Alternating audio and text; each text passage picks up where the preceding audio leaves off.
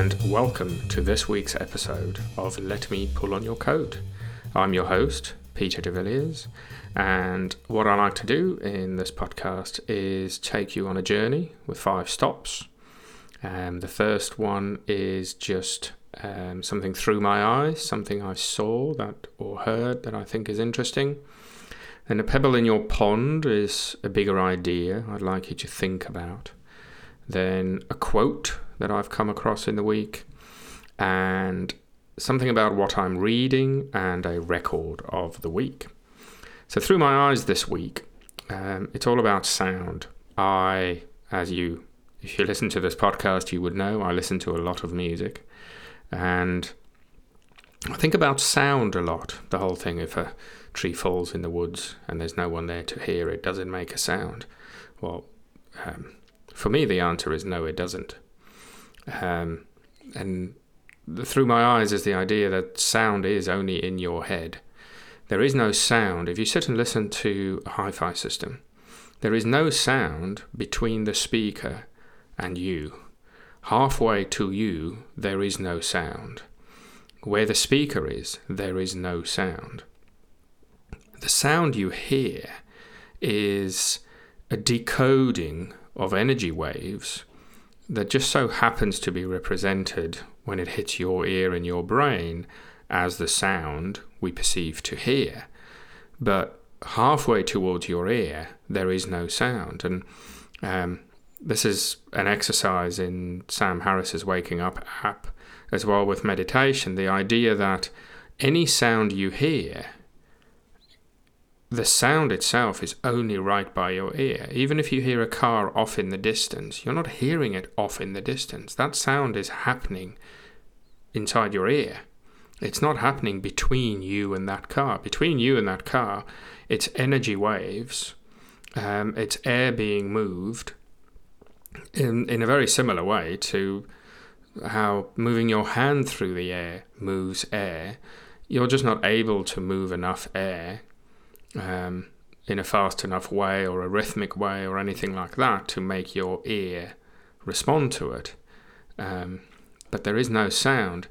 And this then also led me to see a fascinating video of a deaf man with a massive music collection and a very nice hi-fi system.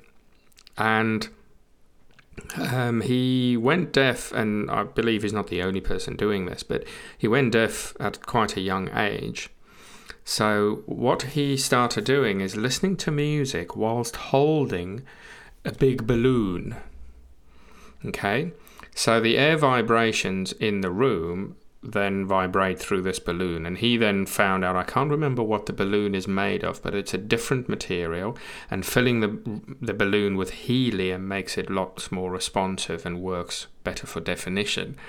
And he's listening by holding this balloon lightly in his hands and sensing the vibrations through his fingers.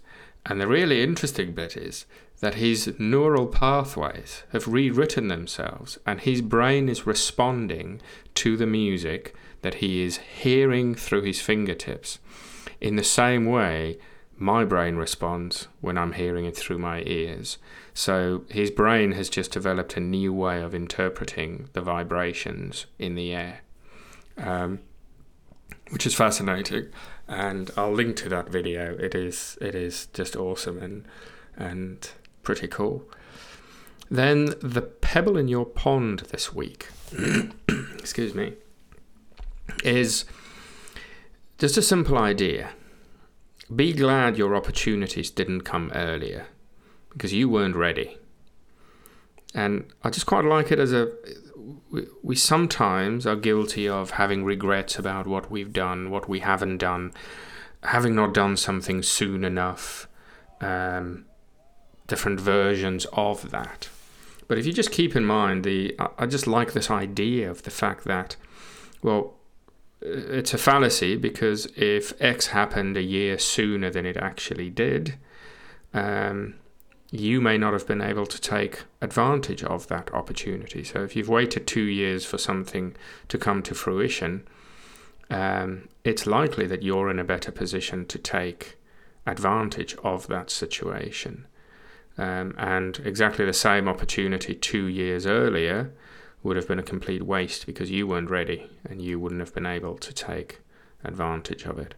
So maybe think about that and try and identify for yourself which opportunities, had they come earlier, would you not have been ready for. And it might just make you a bit more patient with yourself on the opportunities you're trying to create and take advantage of. Our quote this week is from Jordan B. Peterson, he of 12 Rules for Life and 12 More Rules for Life. I was mowing the lawn and listening to the audiobook, and just almost a throwaway remark that he mentions is the quote, and it's just, "Failure is the price we pay for standards." And it almost makes you want to fail faster, fail more often. And that's a principle from software development, and it works really well. But in general, it can be applied as well, because if you think about it, the only reason we have and compulsory seatbelts, safety belts in cars is because of the failures of not having them. The increase in injury and death from not having them.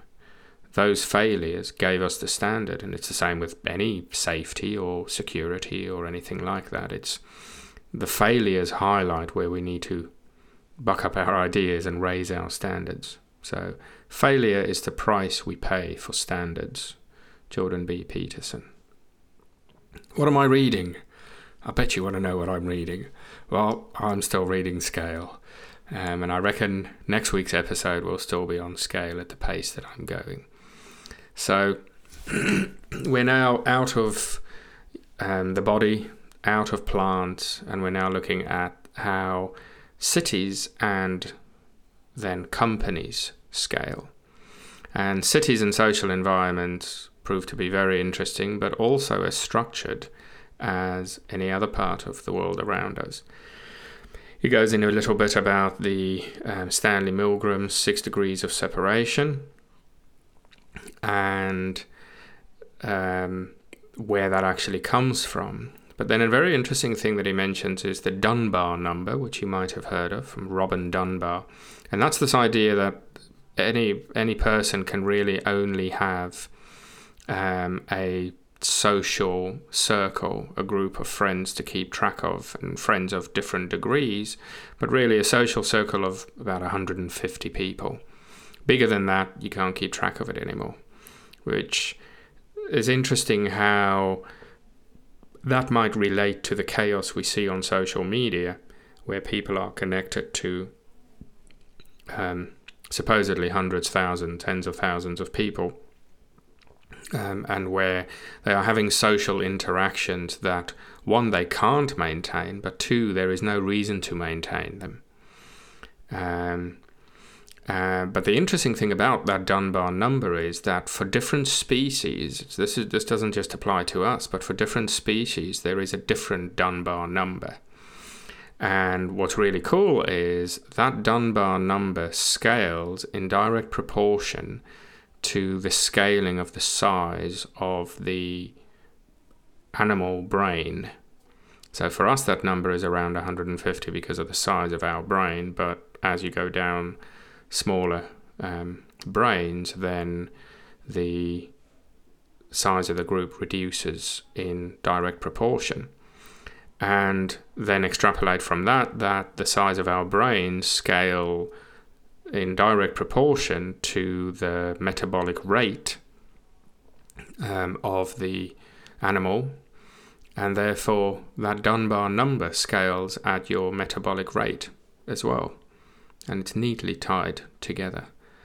So yeah, some very interesting points on how cities scale and how we feel about living in a city, all because we have these interconnections of each individual's Dunbar number, circle of friends, and how they overlap.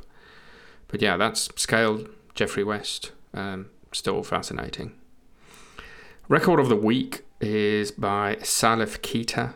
The album is Forlonne, and I've been listening to Salif Keita for quite some time. My good friend Andy introduced me to it, and this was the first album that I owned by him, and there's some incredible playing on it, and 99% of it is not in English, and I have no idea what he sings about.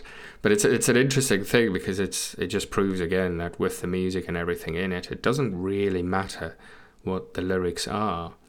There's still an emotion being transmitted. But one of the coolest things for me on the album is there's a track called Mandela, which is about Nelson Mandela. And he manages, and I keep listening to it over and over, and then I forget to check where it starts, but the backing vocals manages to count to 27, very rhythmically in time with the music, to end the 27 on the right phrase. And the relevance of 27 is the 27 years that Mandela was in prison. But that 27 just kicks into a phrase and a change of the music, and it sort of builds the anticipation to that change in the music. So that's the track Mandela. But really cool album. I think it's Mokhtar Sambo on the drums, who's incredible. But yeah, definitely go and check that out. Salif Keita, Forlonne, and go and count on the track Mandela. And with that, we are at the end of this week's episode. Thanks for joining me. I'll be here next week. I hope that you will be, and you'll give me another chance to pull on your coat.